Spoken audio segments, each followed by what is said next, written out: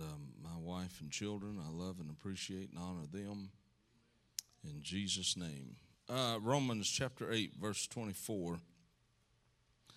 For we are saved by hope. But hope that is seen is not hope. For what a man seeth, why doth he yet hope for? But if we hope for that we see not, then do we with patience wait for it. Likewise, the Spirit also helpeth our infirmities, for we know not what we should pray for as we ought. But the Spirit itself maketh intercession for, everybody say for. The Spirit itself maketh intercession for us. Look at your neighbor and tell him God's praying for you. With groanings which cannot be uttered. And he that searcheth the hearts knoweth what is the mind of the Spirit. Because he maketh intercession, everybody say that word, for who? All right, everybody on the right side got it. The middle and the left did not get it. Who is he praying for? Well, the far left is still the far left. Who's he praying for? The saints. And who's praying? All right. He that searcheth the hearts knoweth what is the mind of the Spirit, because he maketh intercession for the saints, according to the will of God. For we know that all things work together for good, that to them that love God, to them who are called according to his purpose. Now we're going to read it again in the Amplified Classic Edition. For in this hope we are saved. But hope which is seen is not hope. For how can one hope for what he already sees? But if we hope for what is still unseen by us, we wait for it with patience and composure. That's a significant statement. Don't be throwing a fit just because I hadn't got what I was waiting for. I can't be getting mad at Jesus every time something don't work the way I want it to. I can't get mad and skip church just because he hadn't done it yet. We wait for it with patience and composure. So too the Holy Spirit comes to our aid and bears us up in our weakness. For we do not know what prayer to offer, nor how to offer it worthily as we ought. But the Spirit himself goes to meet our supplication and pleads in our behalf with unspeakable yearnings and groanings, too deep for utterance. And he who searches the hearts of men knows what is in the mind of the Spirit, because the Spirit intercedes and pleads before God in behalf of the saints, according to and in harmony with God's will. We are assured and know that God, being a partner in their labor, all things work together and are fitting into a plan for good to and for those who love God and are called according to his design and purpose. Now, we will read it yet again in the Passion Translation because I like it. And it breaks it down in a more modern day English than even the Amplified Classic does. For this is the hope of our salvation. But hope means that we must trust and wait for what is still unseen. For why would we need to hope for something we already have? So, because our hope is set on what is yet to be seen, we patiently keep on waiting for its fulfillment. And in a similar way, the Holy Spirit takes hold of us in our human frailty to empower us in our weakness. For example, at times we don't even know how to pray or know the best things to ask for. But the Holy Spirit rises up within us to super intercede on our behalf, pleading to God with emotional sighs too deep for words. God, the searcher of the heart, knows fully our longings, yet he also understands the desires of the Spirit, because the Holy Spirit passionately pleads before God for us, His holy ones, in perfect harmony with God's plan and our destiny. Now, he just spent a few spaces of time there explaining what the Spirit's doing and who He's doing it for. He's interceding on our behalf, and now he tells why. So we are convinced that every detail of our lives is continually woven together for good, that we are His lovers who have been called to fulfill His design purpose. Now, for a long time in my life, I heard about the fact that the Lord was making intercession through us, and then come to find out He was not necessarily making intercession through us.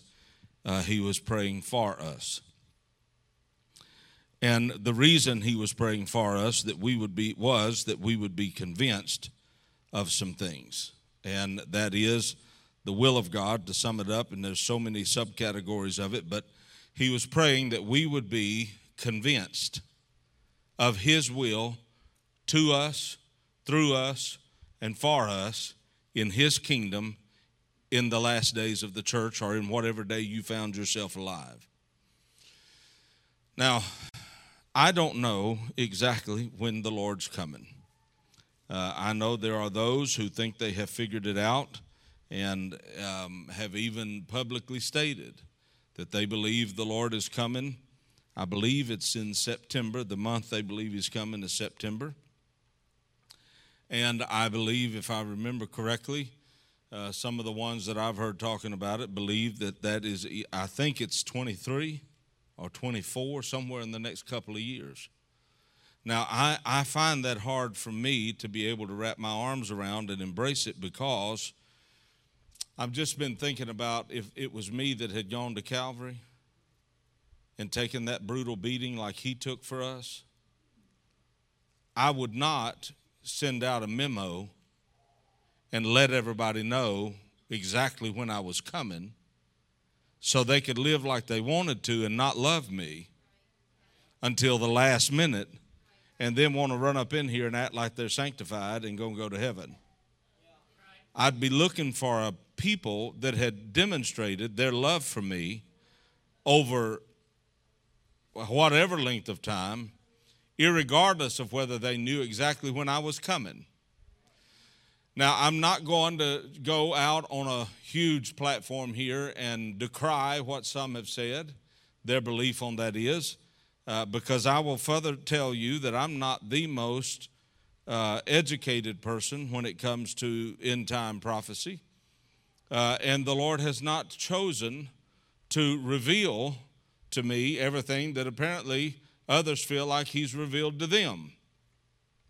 And that's fine, because everybody don't have the exact same revelations. If we did, we wouldn't need teachers and preachers and people talking to us, and iron sharpening iron. We sat down at the coffee table with someone and begin to talk about what we've seen in the Word. And that person you're talking to, just in a casual conversation, may say something that says to you, this is the missing link.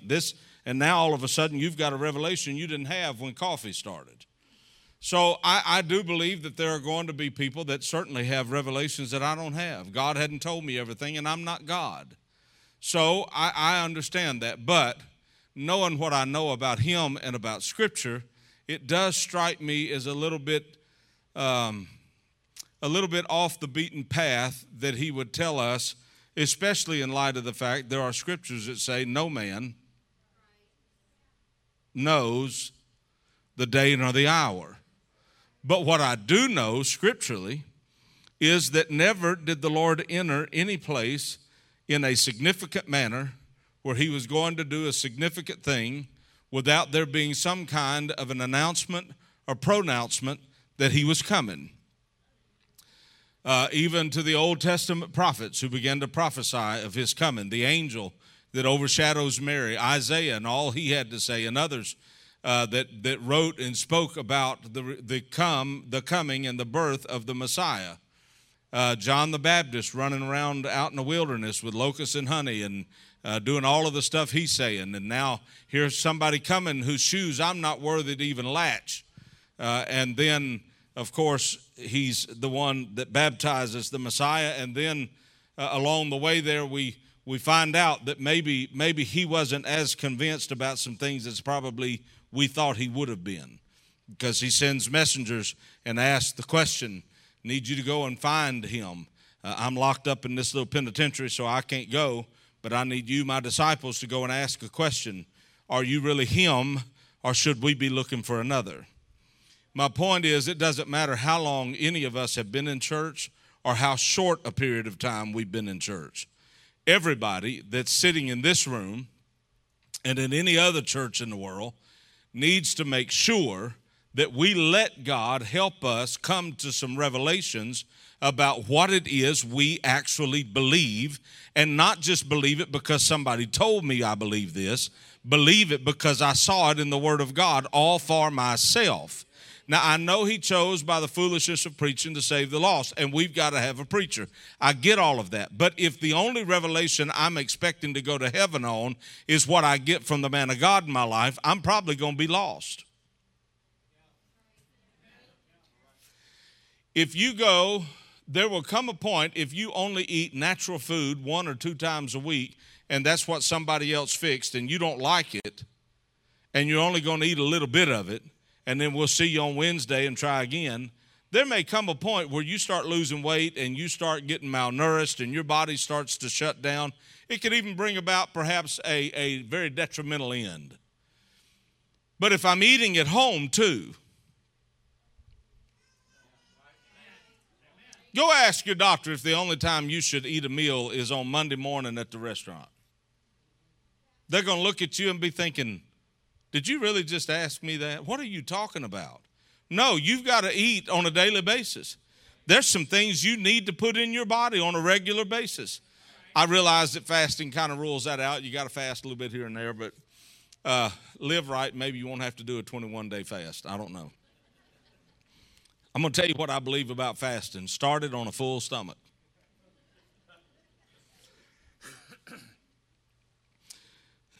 I always hated them fasts that you started early in the morning and you hadn't had time to get up and eat yet. I'm like, let's do this at 2 p.m. I got 2 meals ahead of me, and then we'll fire it up about 2 o'clock. But I don't know when he's coming. And I don't know anybody that really can prophetically say, biblically, accurately, this is the day, this is the week, this is the month, this is the year.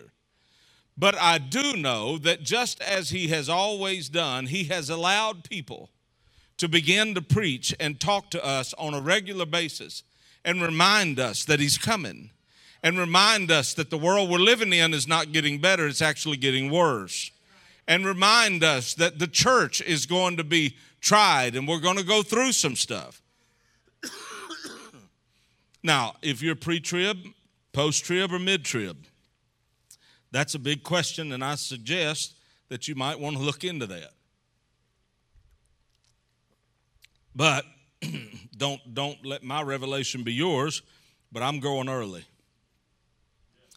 I believe the Lord's going to take his bride out of here before he allows the enemy to do what he would do to us. I wouldn't leave my bride behind for it. But by the same token, if we think that we're going to get out of here without persecution, that's a very naive thought. The scripture says that we'll be hated for his name's sake. And we're not hated yet. Everybody don't hate the church yet. But the day will come when the enemy is not going to be able to abide righteous preaching and teaching out of the Word of God.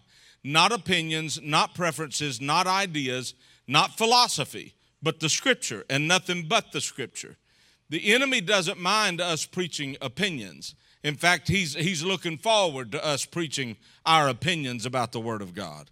And sadly enough, it has come to my attention, just from my observations alone, that we have built churches, and individually we have built relationships with God that are based on opinions about Scripture and not revelation about Scripture.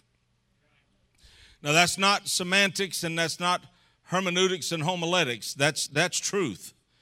We have opinions about the Word of God. And then when somebody doesn't preach the Word according to my opinion about the Word, I get mad at them and I may not agree with it and exercise in my life what was just preached to me.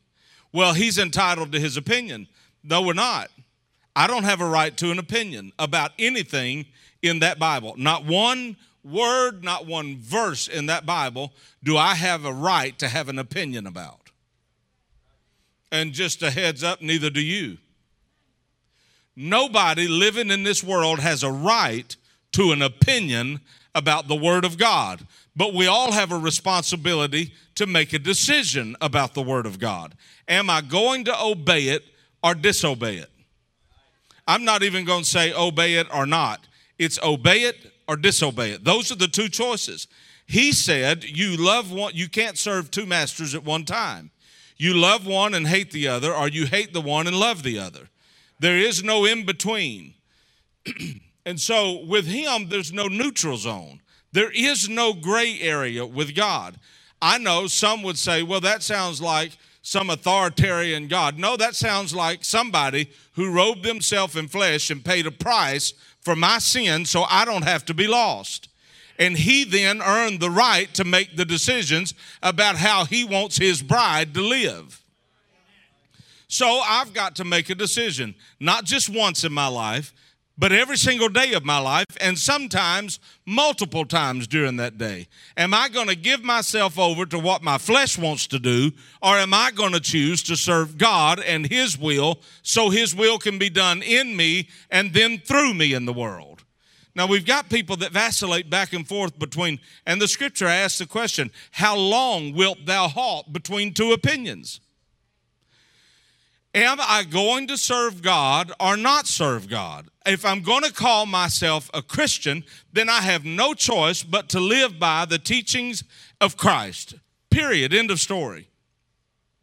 If I'm going to do that, it's a whole lot easier to be a Christian when you really know what a Christian believes, and then you've got a revelation about that and a conviction about that. But we've got churches full of people that have opinions about the scripture, but not a revelation about it. And that's why it's easy for them to hop, skip, and jump all over the county all the time. If you don't preach it the way I like it, I'll go somewhere else. Somebody else will preach it the way I like it and make me happy. And I'll be thoroughly satisfied with what they preached. Well, if Brother Williams is preaching something from this pulpit, either one of them, and you don't like it, and all I've got is an opinion about Scripture, my opinion will allow me and afford me the luxury of leaving mad and making my mind up right then and there. Either A, I won't be back for a while, or B, I won't ever come back. I don't like what that man preached, but it was out of the Word of God. He didn't add to it. He didn't take away from it. It's verse after verse after verse of Scripture. You read it right along with him. And then if I leave with that in my craw, because I've only got an opinion about Scripture, well, I don't agree with that. Well, that's not the issue. The issue isn't whether I agree with it or not. The issue is that verse of Scripture correct? If I believe the Word of God is the infallible Word of God, then yes, it's correct. Every verse in it is correct. If my thing is an opinion about it, not a revelation, then when he gets mad, guess what I'm going to do? I'm going to leave mad. If I don't like what he preached and it don't jive with my opinion about it, I'm going to leave and I'm going to ponder and think, do I want to ever go back there again and get offended? Now, a revelation about that very same scripture won't allow me to leave mad. That revelation, and it may not even be a revelation about that scripture. Him preaching it may be the first time I've ever heard it. But if I've got a revelation about submission, if I've got a revelation about repentance, if I've got a revelation about humility, any or all of those revelations won't let me leave the house of God mad. That revelation, any one of them is going to say to me, you better get your happy hide down to that altar right now, because you've got some stuff in your attitude that's not right, and you're going to be lost. If you leave here and die before you can get back and repent, you're going to be lost. That's the difference between an opinion and a revelation about Scripture. You can have an opinion about submission. Well, I think submission's okay as long as, well, if that's my position on it, I've just demonstrated to myself I don't have a revelation. I got an opinion. And we have a church world full of opinions about Scripture. Search the Scriptures, it says. For in them you think you found eternal life. They are they which testify of me. You want to know him? Get in the Word. Why is the Word important? Well, David summed it up this way. Thy word have I hid in mine heart that I might not sin against you, O God. Now, in light of the fact that I don't know when he's coming, I can't tell you when all of these things are going to start happening and coming to pass. But I can tell you right here, right now, on tonight, they're going to start taking place. I've said this in your hearing before. I feel compelled to say it again tonight.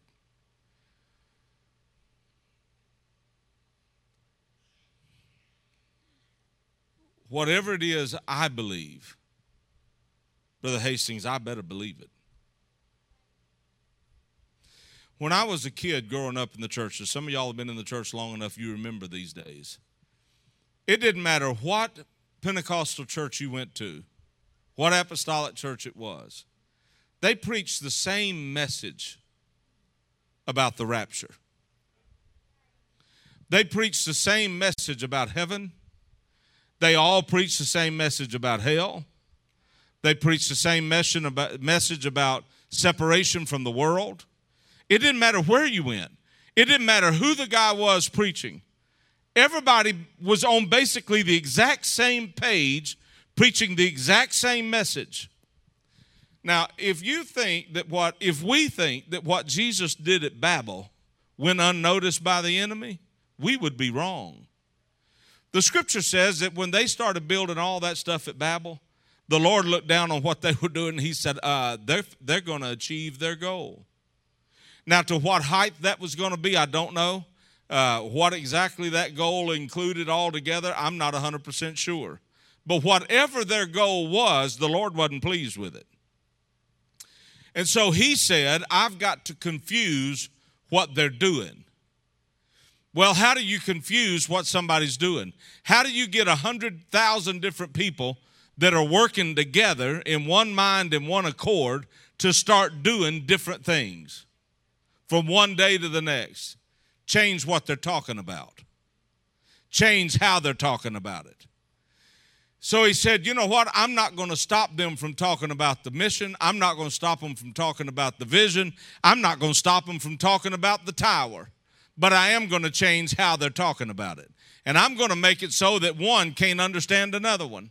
And in a minute, they won't be doing what they're doing anymore. And I will have stopped the progress of these people. And when their progress is stopped, the futility of it will settle in and they'll disperse and go all over the world. And that's exactly what they did. Well, do you think the enemy didn't notice how well that plan worked and how effective that plan worked? Of course he did.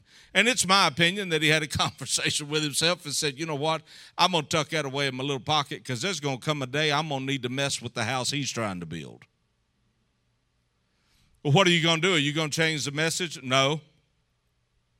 I'm not going to change the doctrine. I'm not going to try to change the new birth. I'm not going to try to change the gifts of the Spirit. I'm not going to try to change the fivefold ministry. I'm not even really going to change the teachings on holiness and separation, but I am going to change how everybody's talking about it.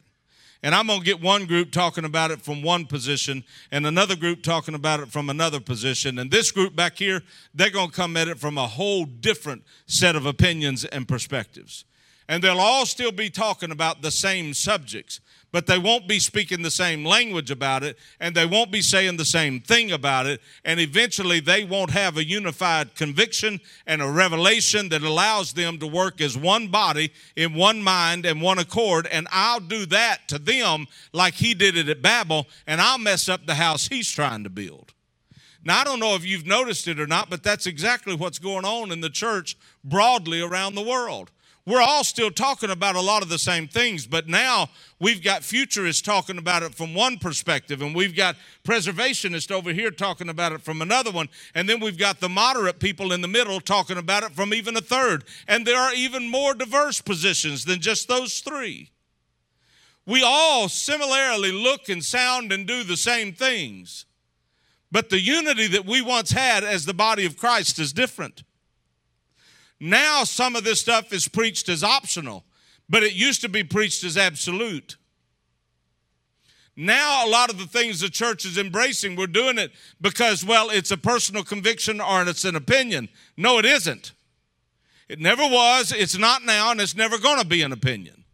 But if you think that the enemy has not been working really hard to subliminally get us to keep talking about the same subjects, but come at it from different positions, and now, well, don't say this too harshly, Brother Shelton, because you'll offend somebody. Well, don't say that too tough, or you'll make somebody else mad. The Word of God is all I've got a right to talk to you about. And if it's in that book, we don't have a right to change the content nor the context.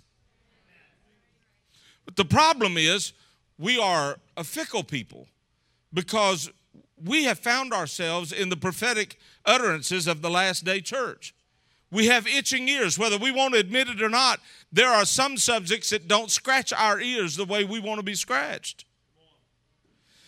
There are some topics that we enjoy hearing preached about. We enjoy hearing preaching and prophesying about the revivals that are to come and the end time harvest and all of the things that we heard this morning. And those are vital parts of what we're doing, and it's right. But we've still got a work to do on a daily basis to be saved as individuals. And at the end of the day, the enemy's going to come not corporately against the church.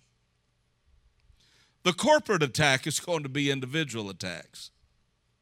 And it is my personal view, because of a lot of experience personally and a lot of experience that I have seen others going through. The enemy is a master at making us question what we believe. He is a master at making us really wonder, is that necessary? Is that right? I'll be honest with you, I'll confess it. I have walked out of pulpits having been required of the Lord to preach some pretty strong stuff and can feel the pushback. You know, there's people, it's hard. I mean, I know a lot of times people try to hide their expressions, but a lot of times it's really difficult. And it's not hard to see who it is looking back at you out of 100 or 1,000 people that don't like what you're saying. Well, then when you get back to your hotel or you get in a vehicle and you're driving and you're alone, then there's that moment that the enemy starts working on your brain. Is it possible I preached that too hard?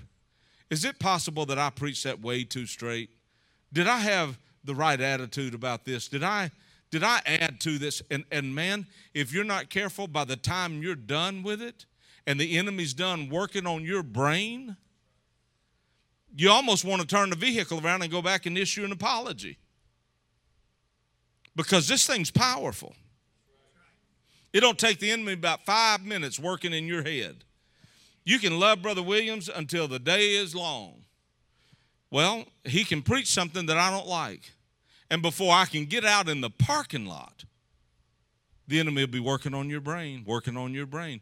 Well, the problem is, if there's no revelation anywhere that helps me be able to take that strong word and put it in my own spirit and do what I need to do with it, there's no telling what wrong decision I'm going to make before I can never even get home. As nice as that portico is, if I come in here and he preaches something I don't like, and I can get something in my gullet before I can get out of this building, I can walk out there and see that portico and just be so mad about that and be mad because you didn't ask my opinion. And that don't have anything to do with what the real issue is.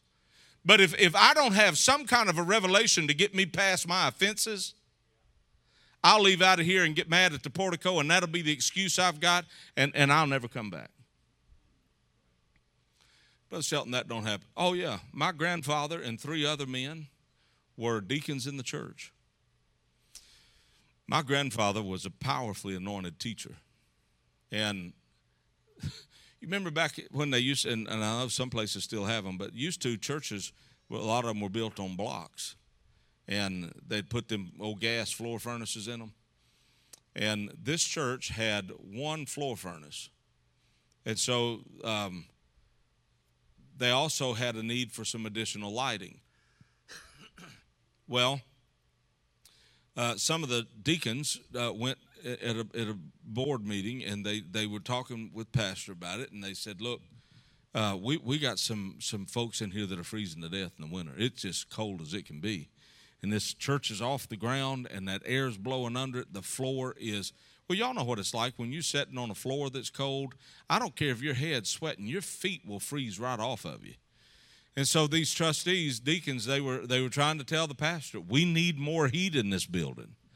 Well, he had been noticing that people were squinting trying to see their Bibles while he was preaching. Well, he's telling them, brethren, I understand your point, but it's only cold like that 4 or 5 months out of the year. It's dark in here all the time, which wasn't actually accurate because in the summertime it was daylight. Well, he wanted lights, they wanted heat. And for all the teaching that my grandfather had done and all the word he knew, apparently there were some revelations he never had gotten. And so the pastor listened to what they had to say, and he said, well, I appreciate your input, brethren, but my decision is I'm going to buy lights. Well, the board didn't need to vote on it. They just, they were talking about it. And he went and bought lights. So my grandfather and these two other men got mad, and they quit going to church that day. That was it. Over. Finished. Kaput. One of those men, didn't take him very long, and he came to his senses, and he went back and repented and got things right. Another one of those men never really got right with God again, and he took his own life 35 years later. My grandfather never really acknowledged out loud that he was wrong and shouldn't have done what he did. He never, and I sat with him the morning he died. And he had been reduced by diabetes to a place that all he could say was, oh, me, oh, me, oh, me, oh, me. And as he began to die, and you could tell he was going, and I looked at him and I said, Granddaddy, are you thirsty? And he nodded, and tears started welling up in his eyes. And I said, please tell me, as I put the water to his mouth and he sucked a drink up. I said, please tell me. My aunt was running to the nurse's station. Please, Granddaddy, tell me that somewhere in this fog you've been in, somewhere you repented.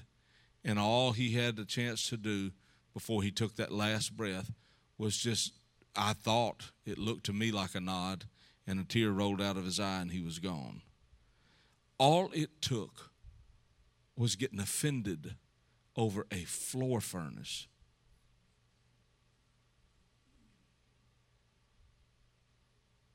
And he's in the hands of a just God, is all I can tell you. Brother Shelton, why are you telling us this? Because we no longer have the luxury of time to play around with our eternity. We don't have, I'll tell you what I believe personally as far as the end time is concerned. I have a feeling in my spirit that if you're 50 and under, you're probably going to be alive to see the rapture.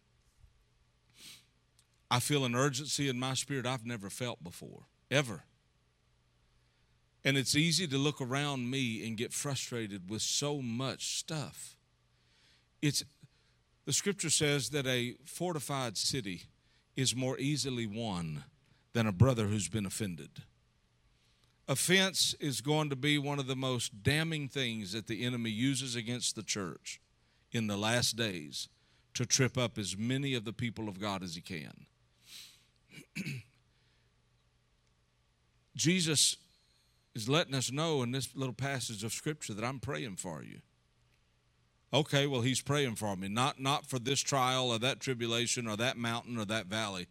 He's praying for me that I am fully convinced of the stuff that I'm even preaching about. I know there have been times that I've preached things that I knew were a fact. I knew they were right. I knew it was a word from God. It was in the Word. But I also realized as I was preaching it that I didn't have the full revelation of that I was about to get. And somewhere from that point forward in the days to come, God began to give me a revelation. And sometimes it's in some dark moments, and sometimes it's in jubilees and moments of triumph. But revelation has to come.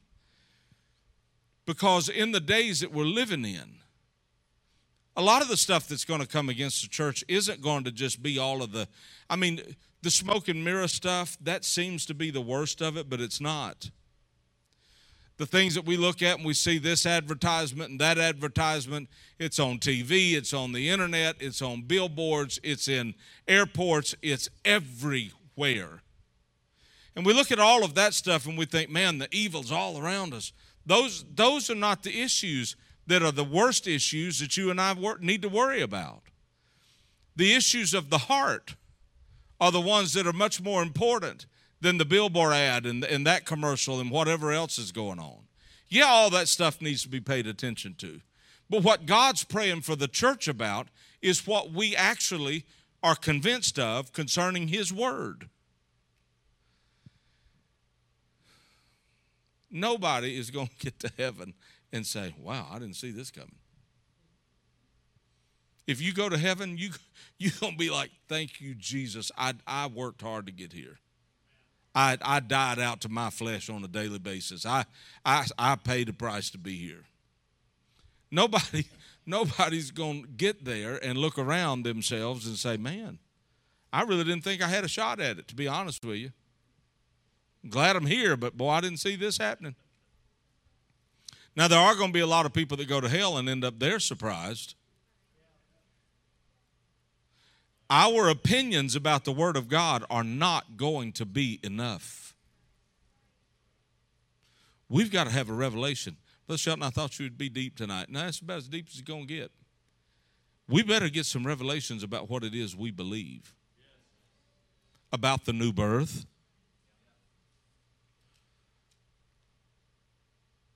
I believe in it. I know. But do I believe it enough to be able to explain it to someone? Do I believe the new birth enough to be able to share that with someone? Do I believe the new birth enough that I'm convinced and passionate about it that I can help somebody be converted at the drop of a hat? I've got to figure out what it is I believe about the gifts of the Spirit 100%. We better know. Because if you don't believe in the gift of healing, then you might have somebody in Walmart that needs you, and you're not going to be able to help them. You might need to know about them gifts. We better figure out where we fall in on the revelation about the fivefold ministry. God, why do we, I know you know there's a lot of conversation going on about the fivefold ministry, but why do you think that is? Again, we're talking about the same topic, but some are talking about the fivefold ministry like there's 3 offices and not 5. Some are talking about it like there's just one. The pastor's all we got to have, and as long as we got a pastor, he can do all those jobs. Well, then there's those that say, no, all 5 of the giftings are still existing in the church. So we all believe there's some element of the fivefold ministry, but we can't get on the same page as to what there is, how much there is, and what involvement that the fivefold ministry should have in the local church. Well, is it necessary? Yes. If you understand and get a revelation about why the fivefold ministry even exists. He left to the church some apostles, some prophets, some pastors, some teachers, some evangelists. And he gave each one of them a different set of responsibilities to the body of Christ. He did not put all of that in one person and say, you're going to be all fivefold ministry giftings to your church. Because he's had encounters with folks that had a lot of leeway to his presence, and we saw how that ended up with Lucifer. So the Lord said, no, I'm not going to do that. I'm not going to jeopardize you with that much pride. I'm going to break this thing down, and I'm going to give this one this gifting of an apostle, and that one's going to be a prophet, and that one's a teacher, and that's an evangelist, and that's a pastor. because the whole body needs all of these gifts. But if I give it all to one, then that one, even if they don't see themselves that way, people may start looking at them as that's God, and I'll just go to you and I won't pray. So he gives the fivefold ministry to the church. Then he does that and he explains why. For the edification and the perfecting of the saints. Why do we need to be edified and why do we need to be perfected? So that we can do the work and the ministry of the kingdom of God and the will of God in the reaching of the lost. The fivefold ministry was never given to the church just to make our lives better. It was given to us so that we could be fully equipped to do what God's called us to do. And that equipping includes a revelation of who he is, who I am to him, how we got to this point, and what's really living and working inside of us, or should be, on a daily basis. Now the church is getting, we're being inundated on every side with every kind of challenge you can imagine. And the world around you is changing every single solitary day. And our methods from 1922 may have to be tweaked a little bit to work in 2022. We're not reaching the exact same world. Technology alone requires some things to change. At the end of the day, it's not our methodology that we lean on, it's the message of truth. And the revelation of that truth allows God to minister that truth on any level and through any method he chooses to. And he may use, we've got to be willing, and I've said this to you before, we've got to be willing for somebody to get right out of the penitentiary on Friday, be filled with the Holy Ghost on Sunday, and then be out here teaching Bible studies by the next Friday. We got to be all right with that. If all I'm here doing is based on my opinion about what church should be and what church ought to be and how we ought to do and what we ought to do, I'm going to be in trouble. We talk a lot about being apostolic, and I know, I feel it, and I get questions a lot of times by text and email and phone calls and just face-to-face conversations. What's the big deal about always y'all are talking about we got to be apostolic? Well, to be apostolic as opposed to just being Pentecostal, you can be Pentecostal just through the experience that they had on the day of Pentecost. But to be an apostolic means to be and live and do and act and function like the apostles did. Being apostolic is not just what we do in here on church days. Apostolic ministry is sometimes, if not always, predicated on apostolic living. If I'm going to have a ministry that's apostolic, where we're Spirit-led, the gifts of the Spirit are operating, supernatural things are being done, the dead are being raised to life, I've seen that 3 times in my ministry. Well, if we're going to see all of that stuff, there's got to be an apostolic life lived somewhere. Right. Nobody lives an apostolic life based on opinions about what an apostolic life is. Are y'all picking up what I'm putting down? If I'm going to live an apostolic life, I've got to have a revelation of what that means. I can't get offended every time I hear somebody say the word apostolic and think, well, I'm saved and sanctified and washed by the blood. That's enough. That's the beginning. But that experience was never intended by God to be the zenith of our relationship with him. That was always God's intention, to be the ground level where you start your relationship with God at, and everything else builds off of that and on top of that, and you go forward from there. So if I'm going to live an apostolic life so I can have an apostolic ministry, I've got to have a revelation about what the Word of God says an apostolic life looks like. And if I'm going to try to live an apostolic life based on opinions, it's not going to work. It is absolutely not going to work. I will not be faithful and committed. You might, but I won't. I will not be faithful and committed to the pursuit of God in having an apostolic ministry if I don't figure out what an apostolic life looks like too, first, before I get that other stuff. An apostolic life includes the fruit of the Spirit. We want to jump up and run right after them gifts, but you're not going to have gifts without fruit. And you're not going to have fruit trying to be competitive with everybody in the kingdom of God. You want to know what an apostolic life looks like? We'll read the book of Philippians. Read the whole book tonight before you go to bed. We'll be out in time. Read the whole book. It's only like 104 verses. Paul makes statements in that book like, consider everyone as being better than yourself. How can I do that and then be in competition with you at the same time? The scripture says, prefer your brother. How can I do that and try to one-up him at the same time? I can't have an apostolic ministry if the results I'm trying to get are based on and all about me benefiting myself and my reputation and getting more engagements and more opportunities to go preach. If the only reason a guy's operating in the gifts and being used in the gifts of the Spirit or trying to be is to build a reputation, that's not what we're looking for. If it's all about ministry, you're going to fall somewhere. Before there's ministry, there's got to be morals and values and integrity and character. But those things can't be had just based on opinion. My dad was one of the most character-driven people I've ever known.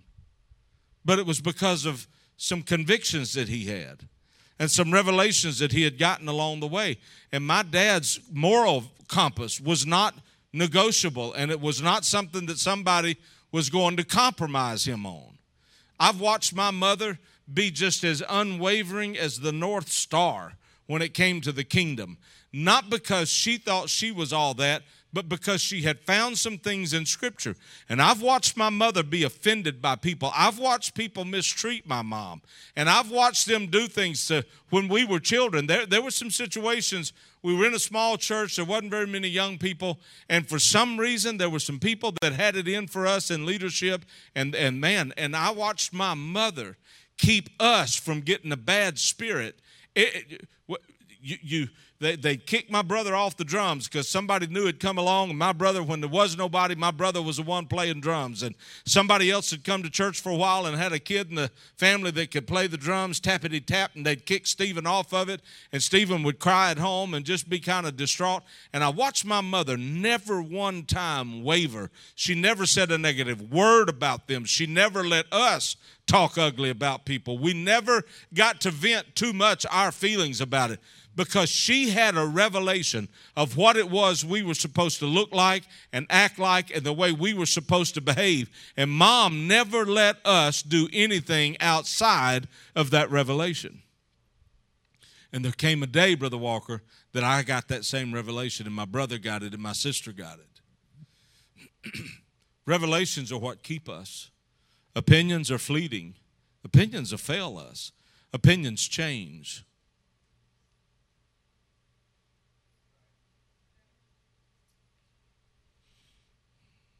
I believe holiness as much as anybody in this room, if not more than a lot of people. You are not, you're not going to talk me out of it either. And there's a lot of things going on in the world right now. Huh? Well, what in the wide world? I thought I was about to get high karate'd or something. Now I'm all juiced up here. I don't know whether I'm in trouble or what. Yeah.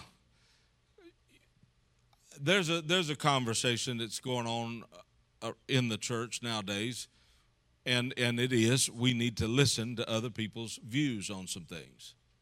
Don't be so one-track minded. I've had them tell me that, Brother Burt. You're too one-track minded. You need to realize that there are other people that have other views on this. Well, I'm not an apologist, and I'm not apologizing for anything about the Word of God, period. And I got a revelation about the Word. I don't want to hear your opinion about it. And if you've got a revelation about it, you shouldn't want to hear my opinion about it. And there are no two sides to revelation. There are no two sides to truth. It's either right or it's wrong. And if it's right and you see what's right and you've got a revelation about that, Quit opening yourself up to other people's views and opinions about a verse of Scripture or a chapter or an entire book or the whole Word of God and letting them explain to you why maybe your revelation's a little off kilter. No. If you've got a revelation about the Word of God and you know God gave that to you, and if you've had to go and get it confirmed and the man of God says, yes, that's right, then don't ever listen to anybody else's opinion about your revelation. End of story, period. That's what Paul said when he began to talk in the second chapter of Galatians, which is an amazing chapter. And if you could read it in the Passion Translation, it really brings it down into modern English. But Paul makes a statement about the elders of the church. He said, I went to the elders of the church because I had been preaching the message of truth to the Gentiles. And I went to the elders of the church because they've been preaching this message a whole lot longer than I have to the Jews. And I wanted to make sure that what I was preaching lined up with what they were preaching. So he went and submitted his doctrine and submitted his revelation to the elders. They affirmed it. Yes, this is right. This is what God wants you preaching. This is what we preach. But then Paul explains why he had done that. He said there are those who have brought some church people to meetings, church meetings, and they have come to spy us out. Read it. He said they've come to spy us out and find out about these freedoms that we have in ministry, that we're preaching not just within the bondage of the law, but we're preaching the grace and the love of God too. And then in the Passion Translation it says, they have come among us to spy out our liberties in ministry and with the intention of bringing us back under religious bondage. Then he says, but don't worry about it. I didn't listen to none of them. When I found out my message that I was preaching was right, and the elders affirmed that, and then they bring in these really influential church people who are trying to get me to believe something that's not right, he said, don't y'all worry about it. I didn't believe one word of it. In fact, he goes on to say, even the most influential brother among them had nothing to add to my ministry. Now, in today's world, if a guy got up at a district meeting or some big conference or some little conference or in a church service and said, hey, I went and heard so-and-so preach, and I just want y'all to know that dude don't have anything to tell me. Well, our initial response to that might be, well, you're a little arrogant. You're a little full of pride. And I understand that. But Paul was not one of the original 12. He was kind of a Johnny-come-lately. And Paul was the one that had been killing all the saints up to this point. So it doesn't really fly with what our concept of hierarchical structure in the church should be. But Paul had a revelation that was not intimidated by other people's influence and reputations. Paul even makes a statement about it. He said God himself was not impressed with their reputations among men. And I'm afraid that we've allowed our convictions to be swayed by the reputations of some among men. We hear what they say, we hear what they preach, and we know in our spirit this don't really, man, but I mean, that guy's an awesome preacher. Don't throw him away. But don't abandon your convictions either. Don't abandon the revelation that God's given you. Don't listen to what I'm saying and go home and say, well, I believe every word of that, and never get your Bible out and check it. Read the second chapter of Galatians. Don't accept just everything I say without backing it up with the word. And if you find something I said that can't be substantiated by the word, tell him, and he'll call my bishop and or me, and we'll get it all figured out, and I'll back off of it. But your revelations are more important than my preaching. If what I'm preaching don't line up with the word, you better be careful about just receiving it hook, line, and sinker. And that's what Paul said. This guy was a reputable guy. But there was some stuff that wasn't right with what he was doing. And that fella don't have nothing to say to me. That's what Paul told him. He has nothing to add to my ministry. Well, then you get down to around verse 8, 9, 10, 11, somewhere in there. Paul then says, Peter came to Antioch. And when little Pete got there, I confronted him to his face in front of everyone. This is the junior man. Now, he'd been in the kingdom a while, but Peter's one of the 12. This is Peter that had the vision of the cloth let down from heaven. What I've called clean, don't you call unclean. This is Peter that the angel had to kick him into jail and wake him up to get him out.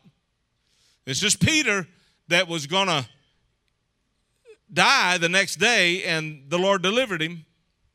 This is Peter. I've given you the keys to the kingdom. Peter that led the upper room experience, not a novice. Paul says he rebuked that guy to his face in front of God and everybody.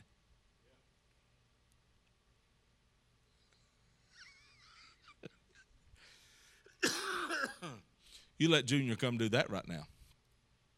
We wouldn't appreciate that too much.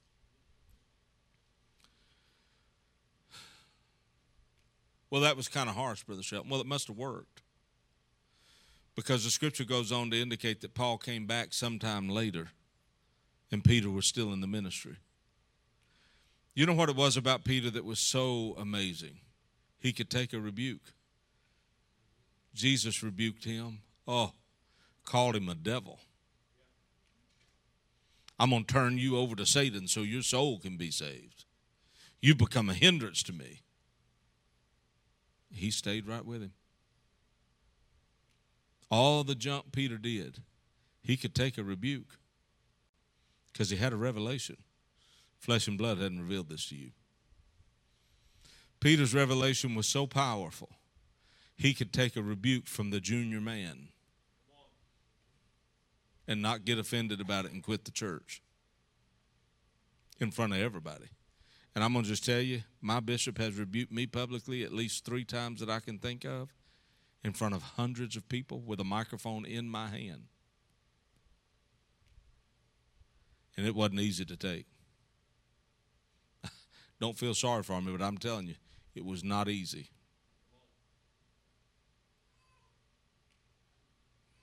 And 2 of the times was on live stream. You talking about a fantastic shellacking. It was. Both of them.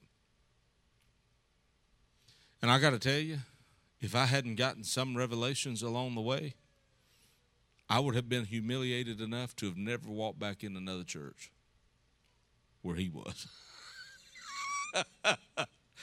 But revelation helped me take correction. And even more revelation came. Paul says, you know what, Peter, you're doing stuff that's become a stumbling block to the people. You're preaching one doctrine and living another. And it's not okay anymore. And I'm going to go to my seat with this, but I am telling you that we are entering a season in the church where while there may not be face-to-face confrontations like that one was, the Lord is requiring men and women of God to preach an unflinching message just like we used to. That is going to be that face-to-face confrontation. And people who are preaching watered-down junk, opinion-laden messes are going to be confronted by truth. The church has never been divided. But the enemy has never stopped trying to integrate itself into the ranks of the church, ever. He has never taken a day off trying to infiltrate the church with sin and compromise.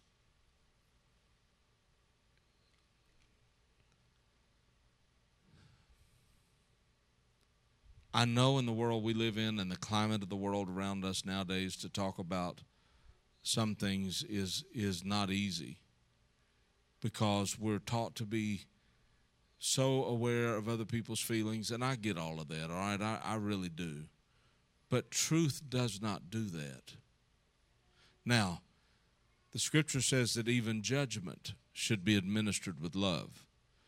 And you can take the truth and turn it into a weapon of mass destruction and destroy everybody that hears it.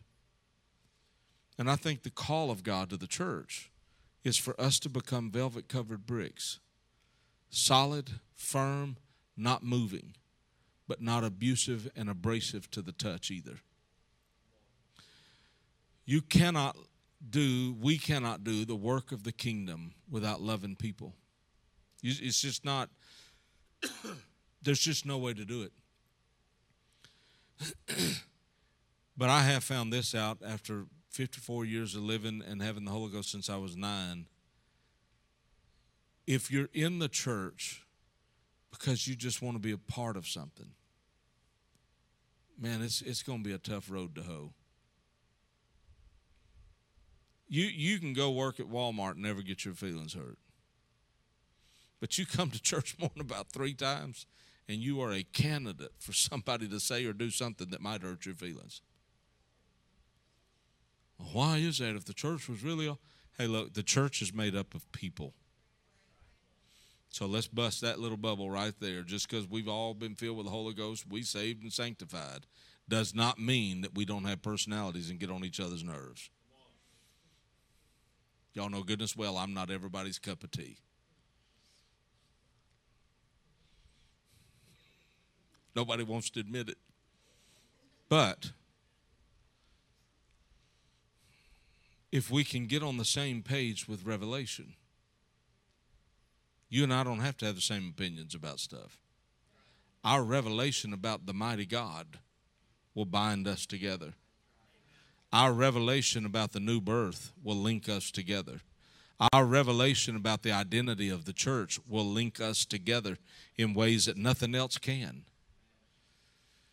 The enemy is going... Where's that sister to play that piano melodiously? Is she up there behind me? Son, she's powerful. Sister, just get right after it there and give the people some false sense of hope. Not really. I am fixing to land the plane because I got to drive back to Arkansas. But all day today, it's been in my spirit, and for weeks now, this stuff has just been in my spirit, and I can't get away from it, and I'm not trying to. But we better figure out what it is we believe. I'm not saying you don't know. I think I know what I believe. And before about 2 weeks ago, I would have just stepped right up and said, oh, yeah, I know. But about 2 weeks ago, the Lord spoke to me and he said, do yourself a favor and get back in my word and shore it up. Shore those convictions up. Shore up those revelations. Because whether we realize it or not, being in the world, dealing with people, having friends, whatever, our revelations can get pulled on and tugged on and torn and shredded sometimes. I got family members that are not right with God. You know what? I mean, man, I got some that's in trouble with God. They're just in trouble. And I will admit to you,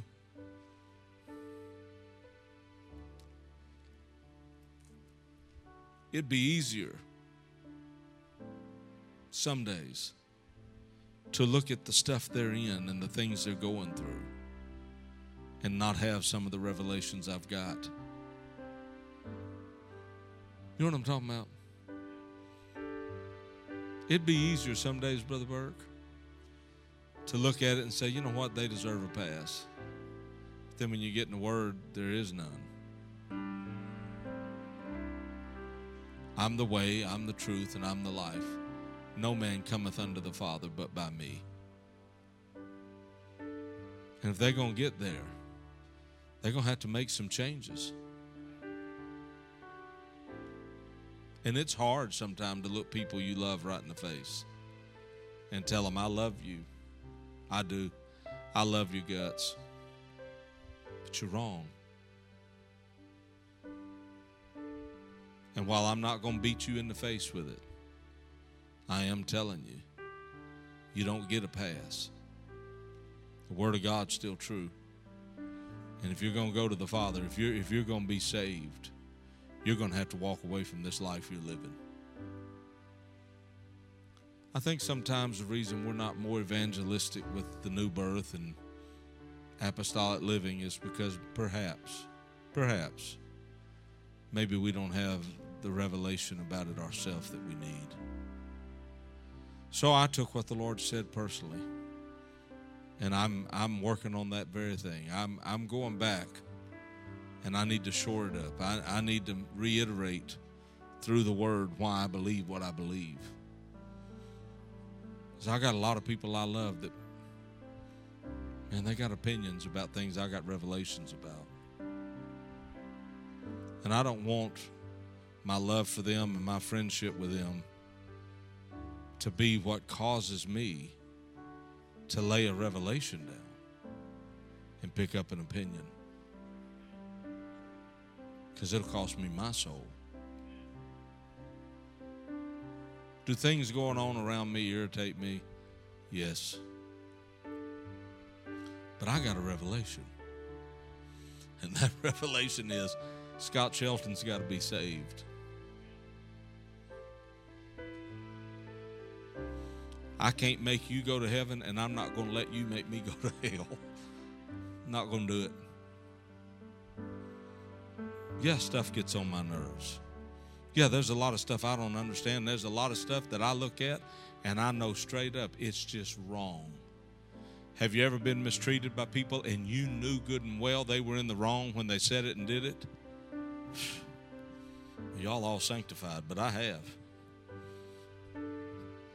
But I got a revelation about that too. I've offended people too. And to whom much is given, much is required. Only the Lord knows how much mercy He's granted me in light of my flesh. So how do I not extend that same mercy? Be angry and sin not. You got a right to be frustrated, but you don't have a right to let it make you be lost.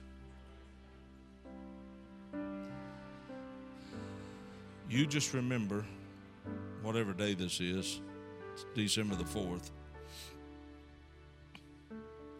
You remember in eternity, if you go to hell, that on this night I told you on His behalf to make sure what you believe.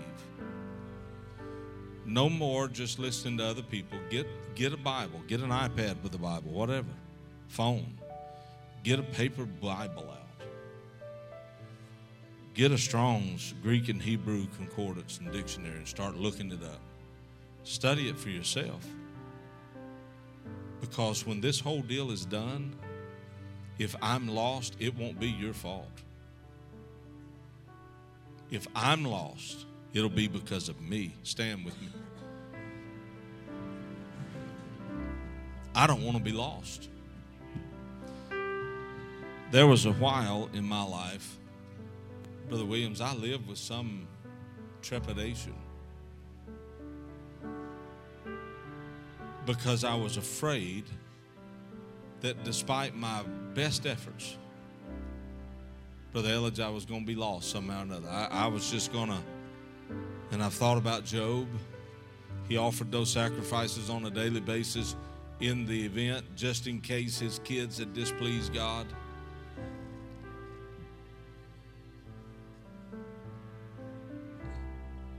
And I lived with some tremendous fear that no matter what I did, I may still be lost. I'd go to the altar. Man, if they just turned the lights on at the church and I was driving by, I'd pull in and go to the altar. Because I didn't want to go to hell. I was afraid. And I remember us praying prayers like, Lord, if I've done anything in any way that has displeased you, please forgive me of it. If there's something that I'm not aware of, things that I may have done, Lord, bring it to my... One day I got a revelation and the Lord spoke to me. He said, I want you to be saved worse than you want to be. Do you think that there would be something that you have done that would grieve me, that I wouldn't draw to your attention? Do you think that I would let something lay dormant that would cause you to be lost after I paid the price of Calvary and not tell you it was there?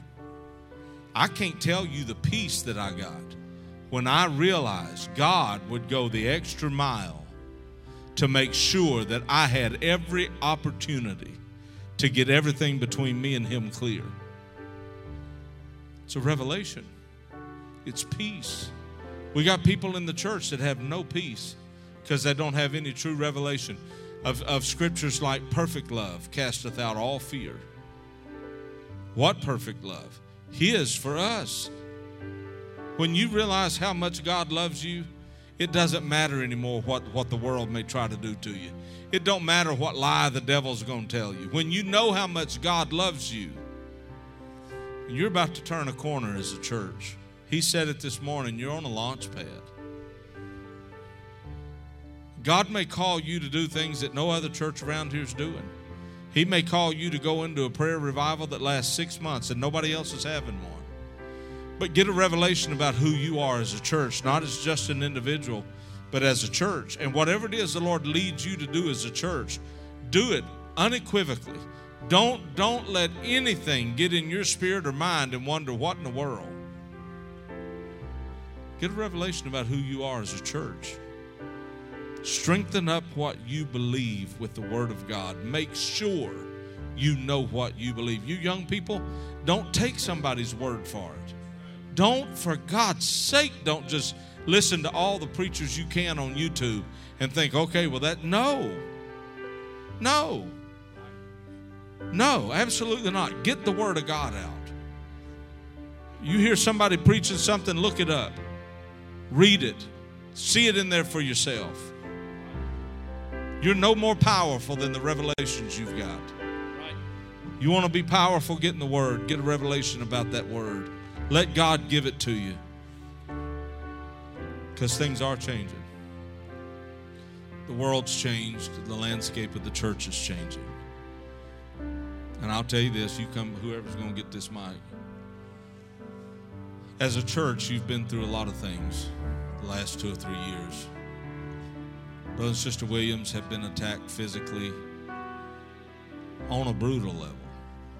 Heart surgery, I have 4 bypasses or 5? 4. Hip surgery recently. Sister Williams went through a season of physical attack and sickness that was brutal. Come down here, Sister Williams. Stand by your husband if you would, or sit by him if you want to. God made no mistakes when He brought this man and this woman to this city and to this church.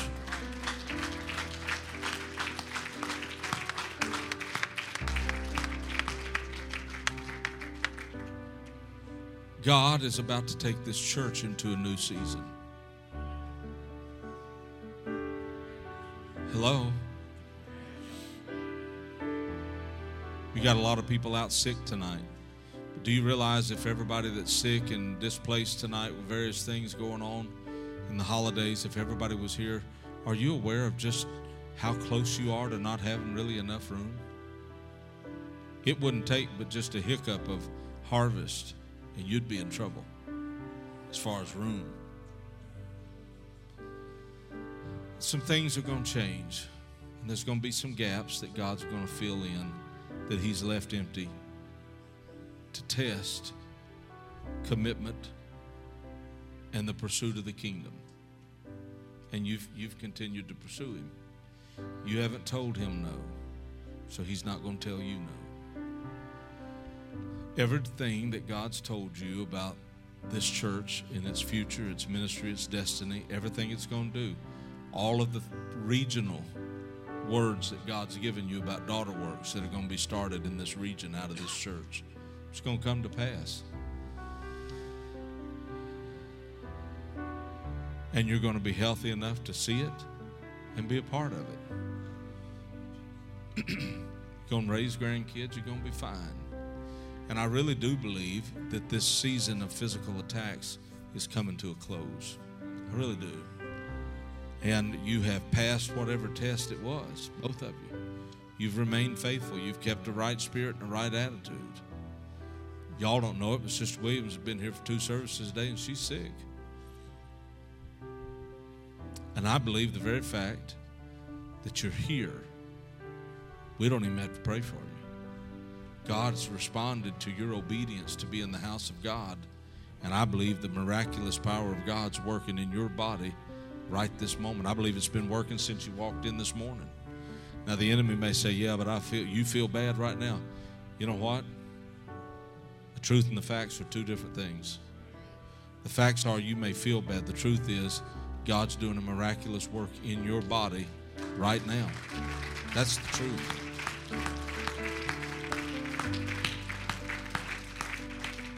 Come get this oil, Brother Williams. Why don't you go anoint both your parents right on their head? Some of you stretch your hand this way, and some of you elders come down here real quickly. Some of you elders come down here and help them pray. We're going to pray virtue over them, strengthen their bodies right now in Jesus' name. Stretch your hand down here. Come on.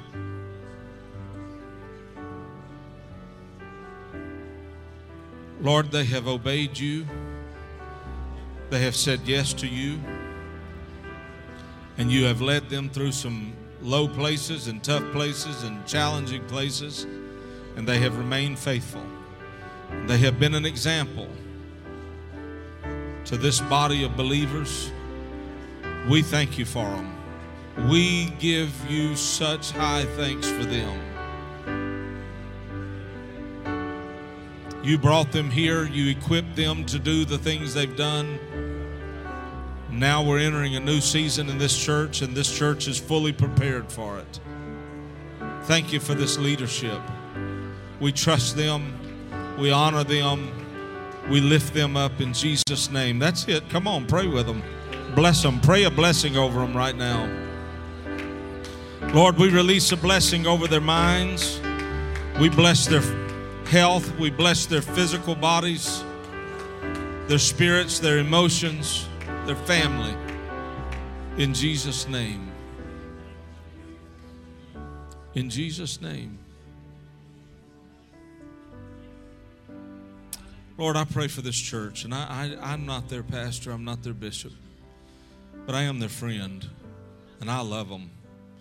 These are some of the greatest people you ever put on the planet, and I thank you for each and every one of them in this room tonight. Those that were not able to be here, thank you for all of them. Lord, for the saints that have been here for decades and have stayed the test, stayed the course, thank you for them. Thank you for their shining example of what an apostolic life of commitment really looks like. Lord, for these young adults and these young couples and these young people, I thank you for them. They could have chosen not to serve you, but they've embarked on a pursuit of you, and you left them an example of what that looks like. Thank you for the leadership of this church. Thank you for the hunger and the leadership of this church. Thank you for Bishop and Sister Williams and Brother Dustin Williams and his wife, their families. We thank you for them, all the pastoral staff, the musicians, the singers, the Sunday school workers and leaders all throughout this body. Lord, they have continued through COVID. They continued. Some of them have continued even recently through loss of loved ones. But Lord, tonight they're here. They're still in the kingdom. And I'm reminding you of them. I know you know they're here, but I just want to be on record as reminding you of them. They have continued to say yes to you and pursue you and serve you and be faithful to your kingdom. Remember them now. Let angels come, minister to them, minister to their families, and prepare them with rest and restoration and renewing for the next season of this church, the revival that's going to break out, the harvesting of souls that will take place, the launching of new works that will take place, the igniting of ministries that will take place. We thank you for every bit of it in Jesus' name. Would you lift your hands one more time and thank the Lord for being aware of where you are, and pray the Lord help you to be sure of what it is that you believe. Come on, I mean, take a couple of minutes here and just Ask the Lord to lead you and guide you in a pursuit of truth, to shore up your convictions and your revelations about the Word and the kingdom of God and His expectations of you.